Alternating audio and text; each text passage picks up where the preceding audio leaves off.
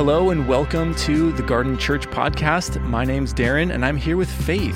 Hi. Pastor Faith. And we will get to the sermon in just a little bit, but we wanted to make some time and space to talk about something special that we've been having on Sundays. And it's a new song that Pastor Faith, you and your husband Josh wrote, and we've shared it with our community. Tell us a little bit about it. What's the name of it? And where did it come from? Yeah, so it's called We Need You. And I'm going to root this in 1 Corinthians 2 when Paul says, "My message and my preaching were not with wise and persuasive words, but with a demonstration of the Spirit's power, so that your faith might not rest on human wisdom, but on God's power." The first thing that was written for this song was the beginning of that bridge section that says, "We don't need better plans. We don't need clever thoughts. We need your Spirit, oh God."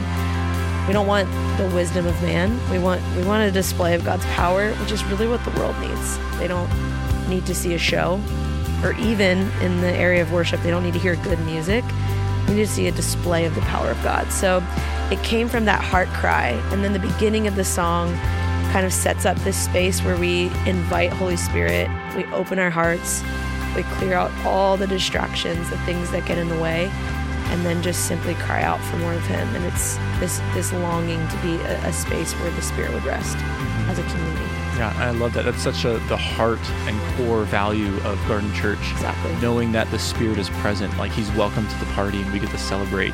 And I so appreciate the beauty and creativity that you've been cultivating, not only with worship, but just something that we can invite the rest of our community into. And it's so cool when in the recording of this song, it's the first time that we shared it, and it's like people have been singing it for weeks. Yeah. And it was just such a cool thing to experience. And so we're so happy for those of you that have experienced that with us on a Sunday morning, and we want to see just more original songs being birthed from this place that you're talking about, just being saturated in the Holy Spirit.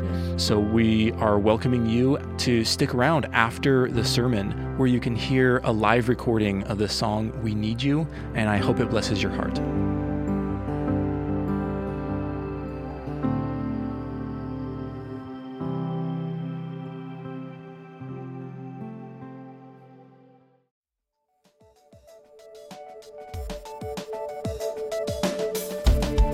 Welcome to the Garden Church podcast. The following message was previously recorded at the Garden Church in downtown Long Beach, California.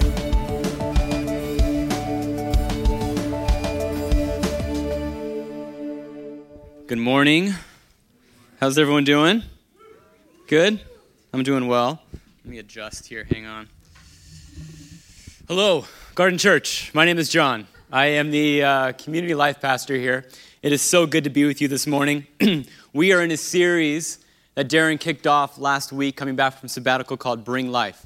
And last week, Darren talked about bringing life through compassion. And this morning, I'm going to paint a picture of the ways that we bring life through connection, through relationship, meaningful relationship with one another, that we were built for connection, not for isolation. But first, a little about myself. For those that don't know me, it is an incredible privilege and honor to be here, to be on this stage. I don't take it lightly. If you would have told me a year ago that I'd be up here preaching, talking with you, I would not have believed you. My wife and I, a bit about ourselves, my wife and I, Lydia, we've been married for 8 years, and we first got married. We were living in Long Beach. We moved to Newport Beach, and we had an amazing setup there. It doesn't sound that amazing when I first talk about it because we were living under my in-laws, which sometimes isn't ideal. But we were on the beach, living rent-free. We didn't pay any rent there. Steps from the water. It was beautiful. We were just, two newlyweds, just like, how could life get any better? We were going to a church, Rock Harbor, where this church was planted from. And one day, one of the pastors there said, if Rock Harbor is getting in the way of your God-sized dreams, then you need to leave.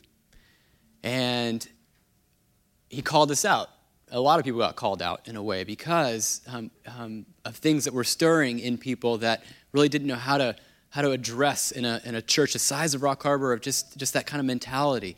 And so my wife and I had a dream of starting a community garden.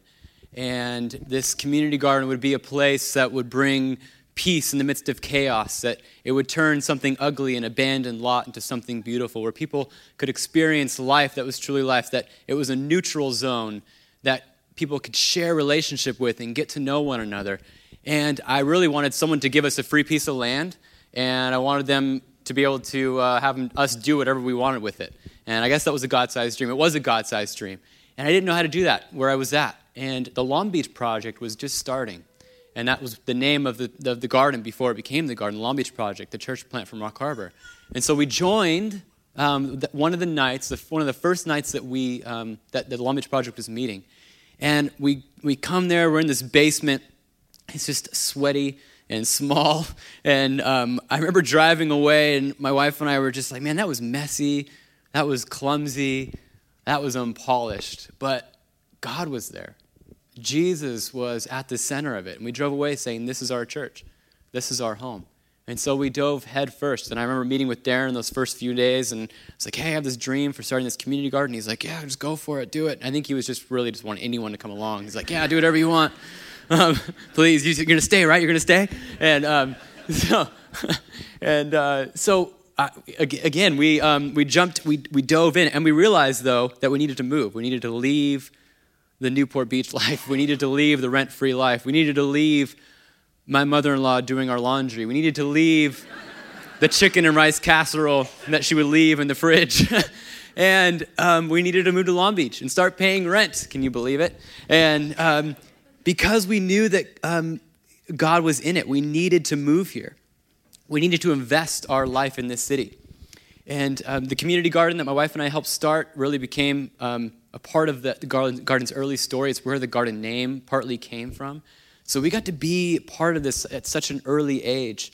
And this church really, over the last 8 years since us being here, a lot has changed, but a lot hasn't changed.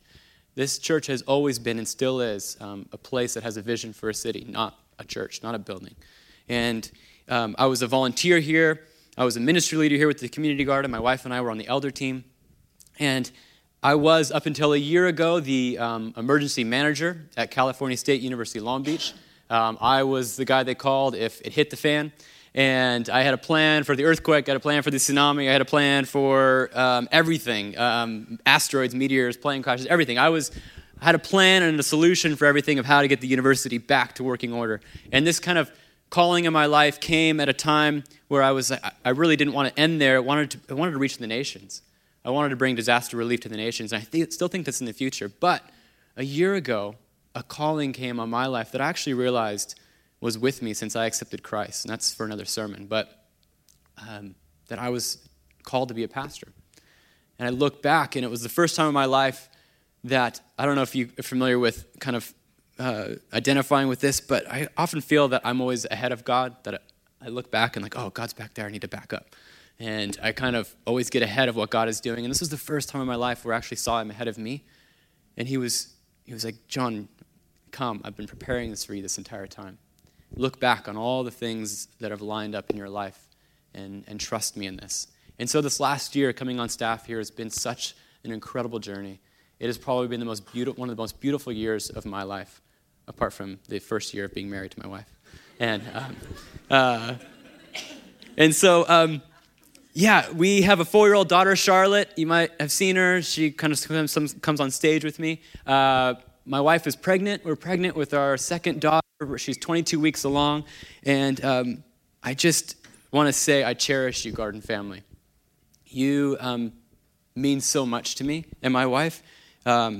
If you're new, you found an amazing community. You are blessed.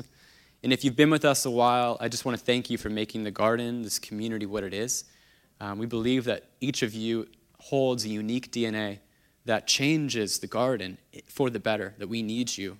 This is not a staff run, we tell you what to do in a way. It's you get to come along and realize your God-sized dreams here, and we get to call and raise you up and release you in that. So thank you, Garden.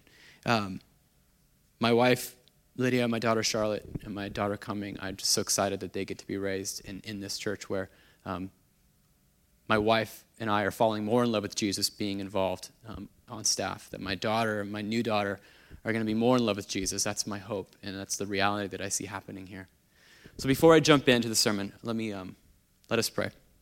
Father, we thank you that you are with us, that you empower us, that you encourage us. I pray now, Father, that you would release yourself here, that you would be the center here, Jesus. We pray for your presence here. May this be marked by your presence. Whatever we're coming in with, this week of celebration, this week of suffering, this week of doubt, this week of questions, this week of I barely even got here, we thank you that you are present here. We thank you that we can remind each other of that. We love you and praise you in Jesus' name. Amen. So at our core, we are built for connection. This is what every human being is longing for. We are longing for deep, authentic, meaningful relationships. And since Adam and Eve in Genesis, we see so many stories in the Bible that point towards us wanting to be known and wanting to know. But for some reason, there's a human condition in us that pushes back. That is a hole that we find in ourselves that never seems fulfilled, that we try so much to be known, and in so we kind of open ourselves up to being hurt, and then we get hurt and we're like done, right? We crave intimacy. We see it in our lives, we see it in our social lives, we see it in our pseudo-social lives. And the reality is we live in a hyper-socially connected world that manufactures intimacy.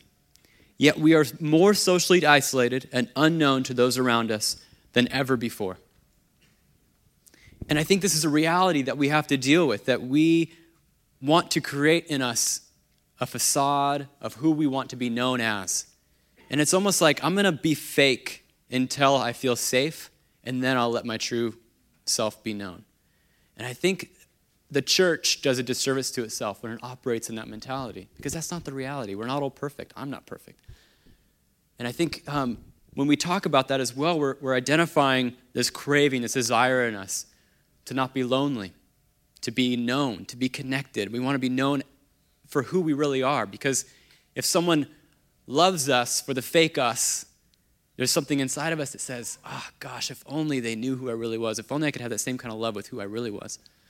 And that's a reality that we can pursue. So we're going to talk about this morning. We realized too, there's a recent study that said 40% of the Western world would identify themselves as lonely. And that's tragic. That is so sad. 40% of you in this room would identify yourselves as being lonely. And unfortunately, many of us come from families who never knew how to operate in a healthy mindset of connection, of intimacy. Broken homes, our rushed lifestyle, societal expectations, things we placed on family that really shouldn't have been placed there. You were put in situations as either a child or as an adult now where you just weren't ready for. And I think most importantly, this is something that even my wife and I struggle with. We have failed to, we never learned it, or we failed to carry on the tradition of one of the most connected places that we have in existence. And it's the dinner table, around a common meal, a common dinner table around a meal. Family dinners, a place that exists as almost a sanctuary of being known and is accepted as you are. And that's why communion is so important. These places, these spheres are missing in our lives because we just have failed to carry them on. And so when we talk about connection, what we're really talking about is family. That there is a longing in us and a need to have and to redeem family. And we all have experiences with family. We have them both inside what we would typically call a family, and we have them outside of a family. There's different definitions that we carry with family, and there's a lot of hurt that we have when we talk about that. And there's a lot of things that we celebrate in that. A lot of us have some really healthy family environments, and it's amazing. But others of us, we've been let down. We've put too much expectation on. And ones that have failed us and built in us a reaction that once we're hurt, we're done. Kind of this one and done and never again. And my wife and I deal with this in our marriage. And sometimes we fight. And we fight a lot, actually. And we get in these arguments, and we start kind of dealing with whatever we're fighting about. And you ever notice the argument never is really about what it is about? It's always about how you argue. It's like the argument then becomes how we're arguing. Oh, it's so frustrating. And it's like we need to like get this like place where it's like, well, can we just argue right so we can get here? But oftentimes we'll argue and we'll try to get to the solution of something or a topic or something that is bugging her or bugging me or whatever. And oftentimes, my wife, and she's allowed me to say this because this is the one fault of hers where I have many faults. But she will sometimes in the middle of an argument just say, well, fine, I'll just never talk about that again. I just won't bring it up ever again. We'll just pretend it doesn't exist, and we'll just walk this line around this thing, and we'll just never talk about this, because if we talk about it, then we have to deal with this situation. And I think even my wife, she would say, like, yeah, that's not healthy, but there's something about either past hurts or past expectations, family that didn't operate the way it was supposed to, that kind of draws these lines around, well, let's just compartmentalize these things off, because that's a space that I don't want to go with anymore. And we revert back to these, but we know that's not the way it should be. My wife knows that's not the way it should be. So we pursue this. We recognize the need to pursue family and connection despite its difficulty. So today I want to suggest the true definition of family and connection is found and learned in the local church. How was connection? How were rituals? How were disciplines that kept the early church grounded? How were these things expressed in the family and the life of the church? So if you have your Bible, I want to take a look at Acts 2. If you don't have your Bible, that's fine. The words will be on the screen. Don't worry, I won't tell Darren if you use your phone. You can use your phone, it's fine. There are Bibles here at each of the stands here. The words will be on the screen, but we're going to take a look at Acts 2. We're going to read it. I'm going to give us some context about where this is coming from and how this is being applied to those that were there. And then we're going to read it again in that context. So Acts 2:42 starts with this. It says, they devoted themselves to the apostles' teaching and to fellowship and to the breaking of bread and to prayer. Everyone was filled with awe at the many wonders and signs performed by the apostles. All the believers were together and had everything in common. They sold property and possessions to give to anyone who had need. Every day they continued to meet together in the temple courts.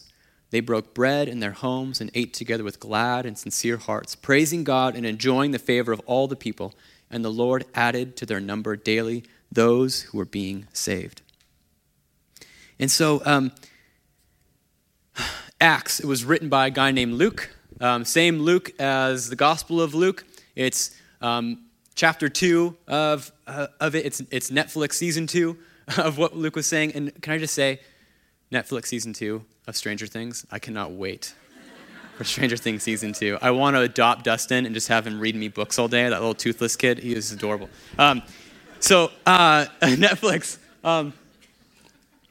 So Luke is the life and the mission of Jesus. Acts is the life and the mission of Jesus through the church. So there's a distinction there between what Luke is writing for the Gospel of Luke and Acts. So this is what Jesus did in the life of Jesus. Now this is what the church gets to do. And so Acts begins in Acts 1 with Jesus leaving. As he said he was leaving, he's been resurrected, he's leaving, he's going. He says, don't worry, I'm sending another who is greater than I. And Acts 2 is Pentecost. The early church is filled with the Spirit. Over 3,000 are baptized. And then we look at Acts 2:42. We have the first picture, the first glimpse in history of what the church was doing. What was the church doing once it was on mission? What do we see? So we read that again through this lens. They devoted themselves to the apostles' teaching and to fellowship, to the breaking of bread and to prayer. Everyone was filled with awe at the many wonders and signs performed by the apostles. All the believers were together and had everything in common. They sold property and possessions to give to anyone who had need. Every day they continued to meet together in the temple courts. They broke bread in their homes and ate together with glad and sincere hearts, praising God and enjoying the favor of all the people. And the Lord added to their number daily those who were being saved. So we notice what they're talking about. They're not talking about the pastor. They're not talking about the worship leader. They're not talking about the ministries. They're not talking about the buildings. They're not talking about anything but what they're doing. They don't even have a Bible yet. They don't have Bibles yet. The New Testament wasn't written yet. They just have each other. And who are the each others? Who's actually there? And this is fascinating. The Holy Spirit has come. The believers are there. They're filled. They start speaking in tongues.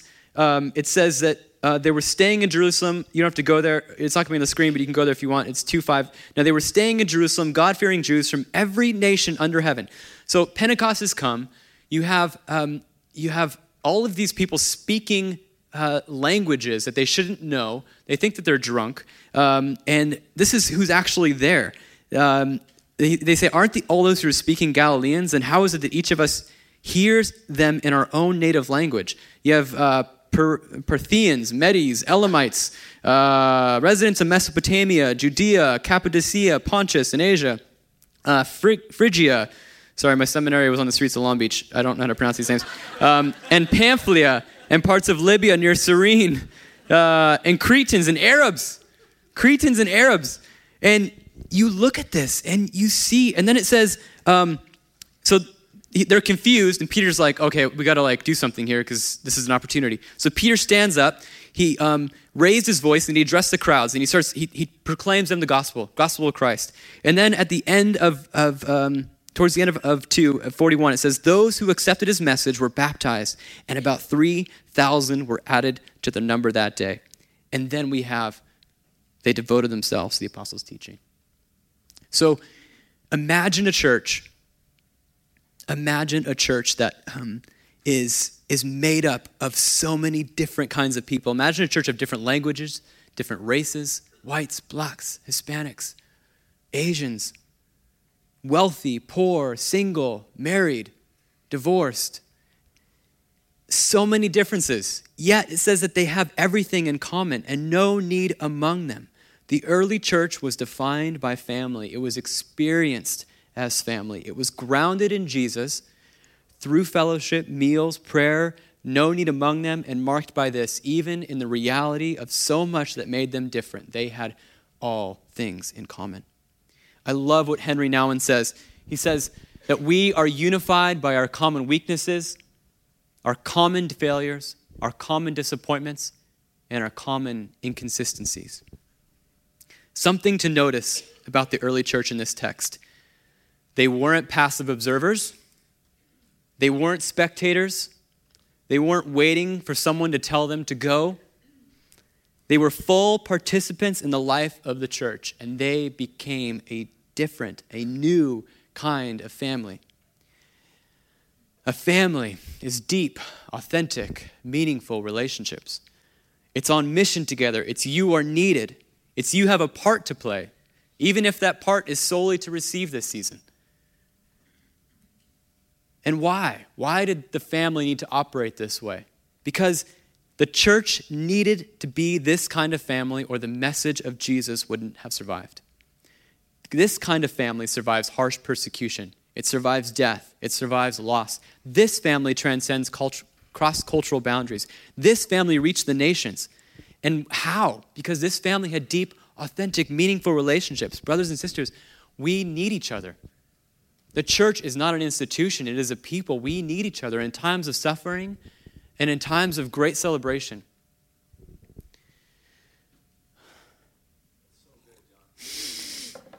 Thanks, Corey.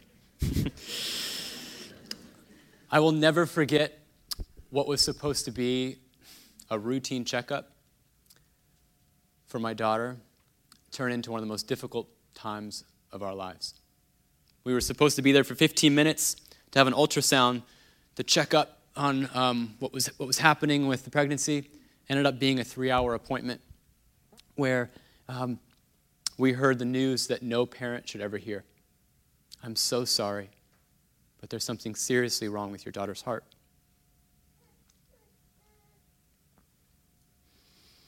And the doctor told us that most people decide to end the pregnancy at this time. And we stopped her in her tracks and kicked her out of the room, and we just cried in each other's arms. We had no idea what to do. She was diagnosed with transposition of the great arteries. Her pulmonary and her aorta were switched, so oxygenated blood would come into her lungs. back to her heart and back to her lungs, so no oxygenated blood would reach her body. She also had a couple holes in her heart, and it also could mean a myriad of different chromosomal issues. They said it could be Down syndrome. It could be so many things, and we were devastated. I mean, devastated doesn't even put it into context. There was just this void in us that we had no idea how to deal with. I would say that probably one of the first emotions was just anger at God, the why. And that day is still a bit of a blur, but I remember pulling out of the parking lot. And I remember I left work early to go to the appointment, so we drove separate. And I remember having to leave my wife. We were in two separate cars, and I remember just making eye contact with her as we were like navigating the parking lot on the way out, and just no idea what to do. I'm a guy that always knows what to do. I'm a guy that always has a plan. And this is a quick story.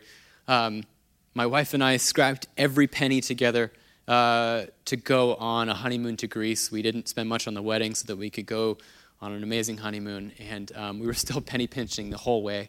But we get to Greece, we get to Santorini, and we needed to rent a car. And I was looking at the car prices, and the automatic was like $100 more than the stick shift. So I was like, oh, I'll get the stick shift. And my wife was like, you know how to drive a stick shift? I was like, of course I know how to drive a stick shift. I'm a guy. Every guy knows how to drive a stick shift. I'm a husband for 2 days. And like, this is my moment to prove myself as husband, as my first manly moment as a married man. And so I went with the stick shift, and we pull out of the parking lot, and my wife is like, are you sure you know how to drive a stick shift? Yeah, I know how to drive a stick shift. This is a loose clutch. It's a rental. It's probably just burned clutch. I've probably driven a stick shift for like 10 minutes before this. I just never had driven one. And I knew kind of how the mechanics worked, but I was determined. In my mind, I wasn't like, oh gosh, I have no idea what to do. I will figure this out. I know what to do. I have an answer for this. And literally, we're like stalling at intersections. We're lost. But, and people are like honking at us and probably cussing at us in different languages that we don't understand. So I was like, oh, thanks, sorry, so sorry. And I remember going up a hill, and like worst case scenario, I'm like steep hill, and like had to stop. I'm like, oh my gosh, here we go. And like I could barely get into first, and we're like rolling into oncoming traffic. It was horrible, but I figured it out. I got it, and we survived. We're still here, and I figured it out. I always knew what to do. But here, now with my daughter, I had no idea. This was never a place that I had ever found myself in before. I called my family. I called my friends. I called Darren. I called Zach. I called Chad. I called men that I was connected to, people in my life that I knew would be there for us. But even their words fell short.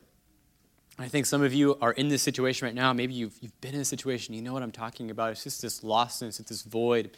Maybe you've suffered immense grief. Maybe it's moments where you have realized that you just don't have any answer, and you're just like, why me? How did this happen? This happens to other people. This doesn't happen to me. Every single night, we tried to pray.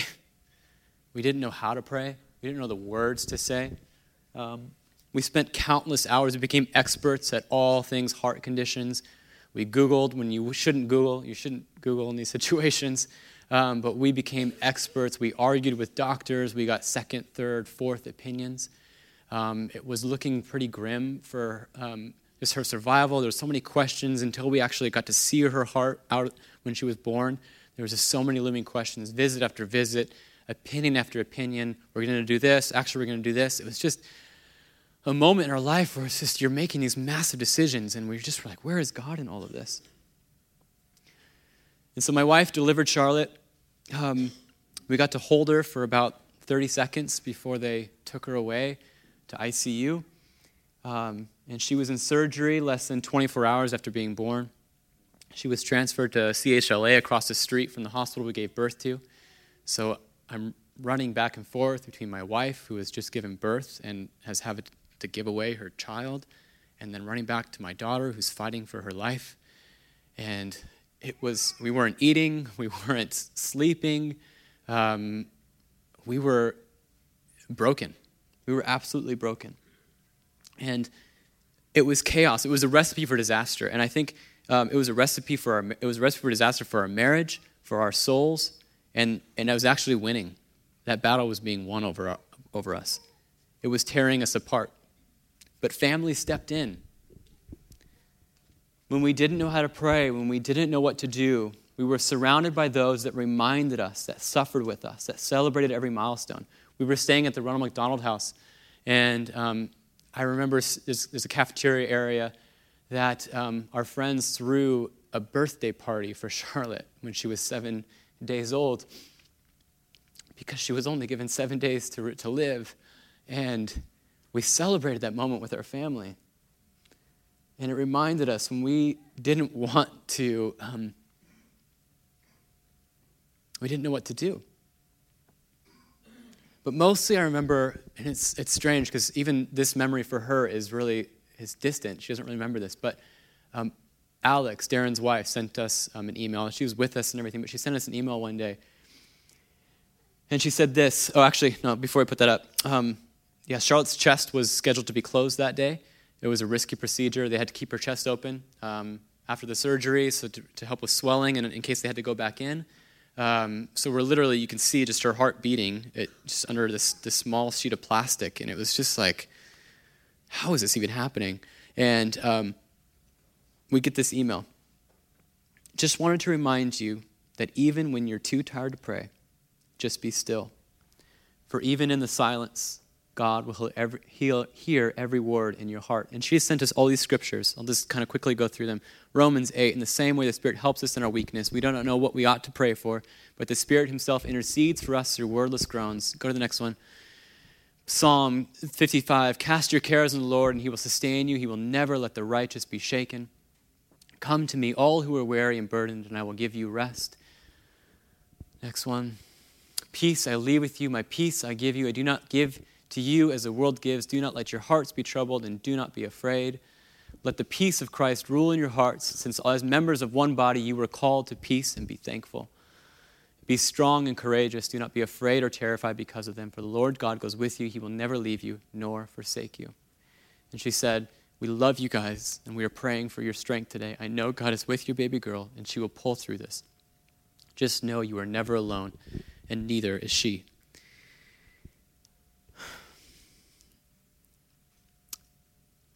I read those verses every day, and it reminded us of who God is. We needed her to remind us in the midst of suffering, just like the early church needed to be reminded through each other in the midst of theirs. They wouldn't have survived. Their church would not have survived. We would not have survived without it. We need those around us when we don't know ourselves. We need the church, not the institution, but the people. Charlotte is obviously with us today. The surgery was successful. Future is still looking great. Every year we have to get a checkup and just make sure, but everything looks amazing. She is such a light to everyone that meets her. She's a gift to us, and we really wouldn't have her any other way. But the truth is, life is beautiful, and life is hard. Life is easy, and life is ugly. We need people to celebrate and enjoy the beautiful moments, and we need to cry out and pray for others in their ugly moments. But most importantly, we need family to remind us of who God is when we forget. It was 2 years later when Alex and Darren had their child, Ezra. Darren's spoken about it, but Alex had severe postpartum depression, and Ezra contracted RSV at 6 weeks old, so that he was in the hospital ICU fighting for his life. And it was when I was reminded of what she sent me, and I sent it back to her, and I said, remember when you reminded us of God's voice in the midst of the storm? Praying for you. We are here for you. He is with you. I was able to do for her what she did for me. The world is starving for authentic human connection, for deep, authentic, meaningful relationships. We must realize, and this is big, we must realize that the only way to experience the full capacity for life and relationships is through a relationship with Jesus. Nothing else will satisfy. No amount of friendship will fill the hole that only Jesus is a solution for. But then what? Then we get to act. We see the church start acting this out. They're not just sitting idly by. This is when the kingdom expands. How does this begin? This didn't happen before. There's a reason that it happened after they were filled with the Holy Spirit, because it's not our own strength. There's something that unifies us. There's something that brings us together that we cannot see on our own, but that the Holy Spirit brings in us to connect one another in our differences. This is how God is reaching a broken and hurting world. This world needs to get this. This church needs to get this. He did not intend for us to end it with our own personal experience. This needs to be expressed in the church through us, because that is the hope of the world. The local church is the hope of the world. On mission for Jesus, the hope of the world. There is no plan B. The church is not an event. It's not a program. It's not a nonprofit or an institution. It is family. We are marked by family. Family means getting through the BS and being authentic with one another. Family means meaningful relationships. Family means we are in it together whether we get it right or not, whether our expectations are met or not, and whether we like it or not, because we fight for it. Jesus didn't give us a choice. Everyone gets a place at the table. Family means you belong before you believe. Family is about embracing one another despite our differences and ugliness and sticking together. Family is about bringing back those dinner table moments.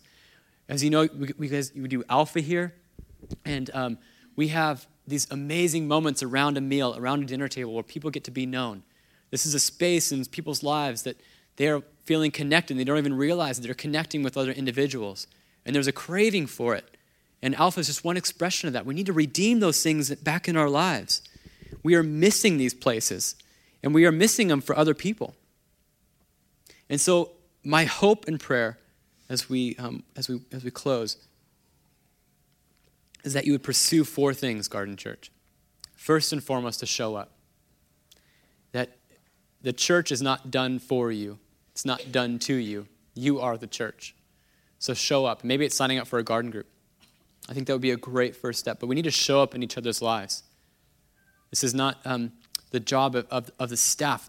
We have a limited staff here. The church is the people. So we need to empower and equip other people to show up in each other's lives. You need to invite others along. 40% of you would identify yourselves as being lonely. 60% of you would identify yourselves as not being lonely. So there are so many people here that you can connect with. There are so many possibilities for relationship. So bring others along. Call out people in your lives. Would you risk going to places and to people that you wouldn't necessarily find yourself relating with or relating to? And in those differences, find a common ground in Jesus. Number 3, share stories. Share the good stories, share the bad stories, share the beautiful stories, share the ugly stories. We need to take the masks off, and we need to share the stories of the realities of what we're facing. Number 4, risk. Above all, risk. I think a lot of us come in relationships, and we think of family, and we think of past hurts, and we're saying, you know what, that screwed me over. I'm not doing that again. Would you risk being known again? Would you risk it again?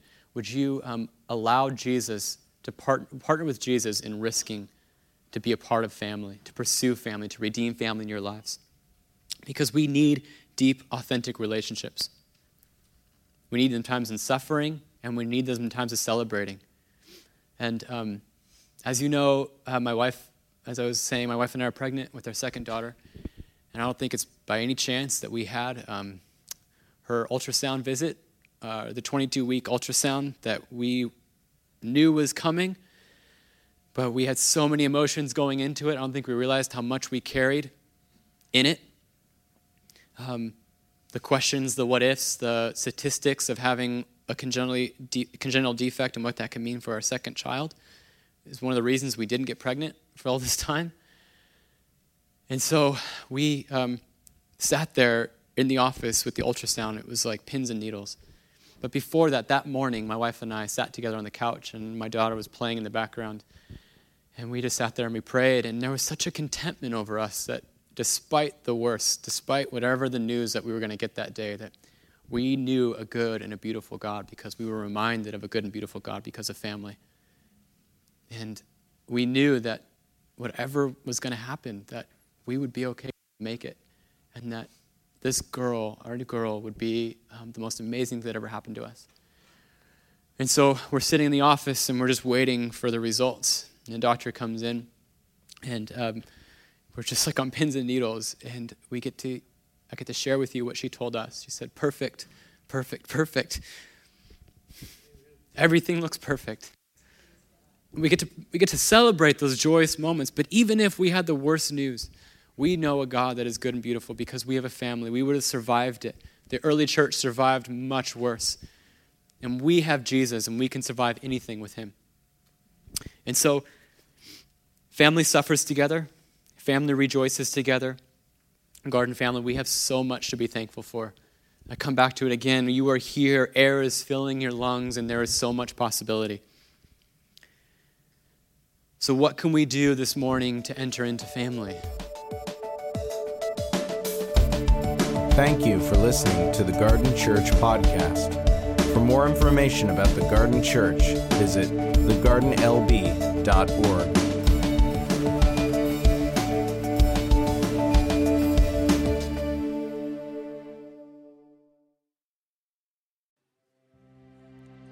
Our hearts are open. Our hearts are open. Thank you. And you are invited. Our hearts are open to you. We make a home for your presence to dwell and to move. We lay down our idols, let go of whatever's not you. To clear out a space for your presence to dwell and to move.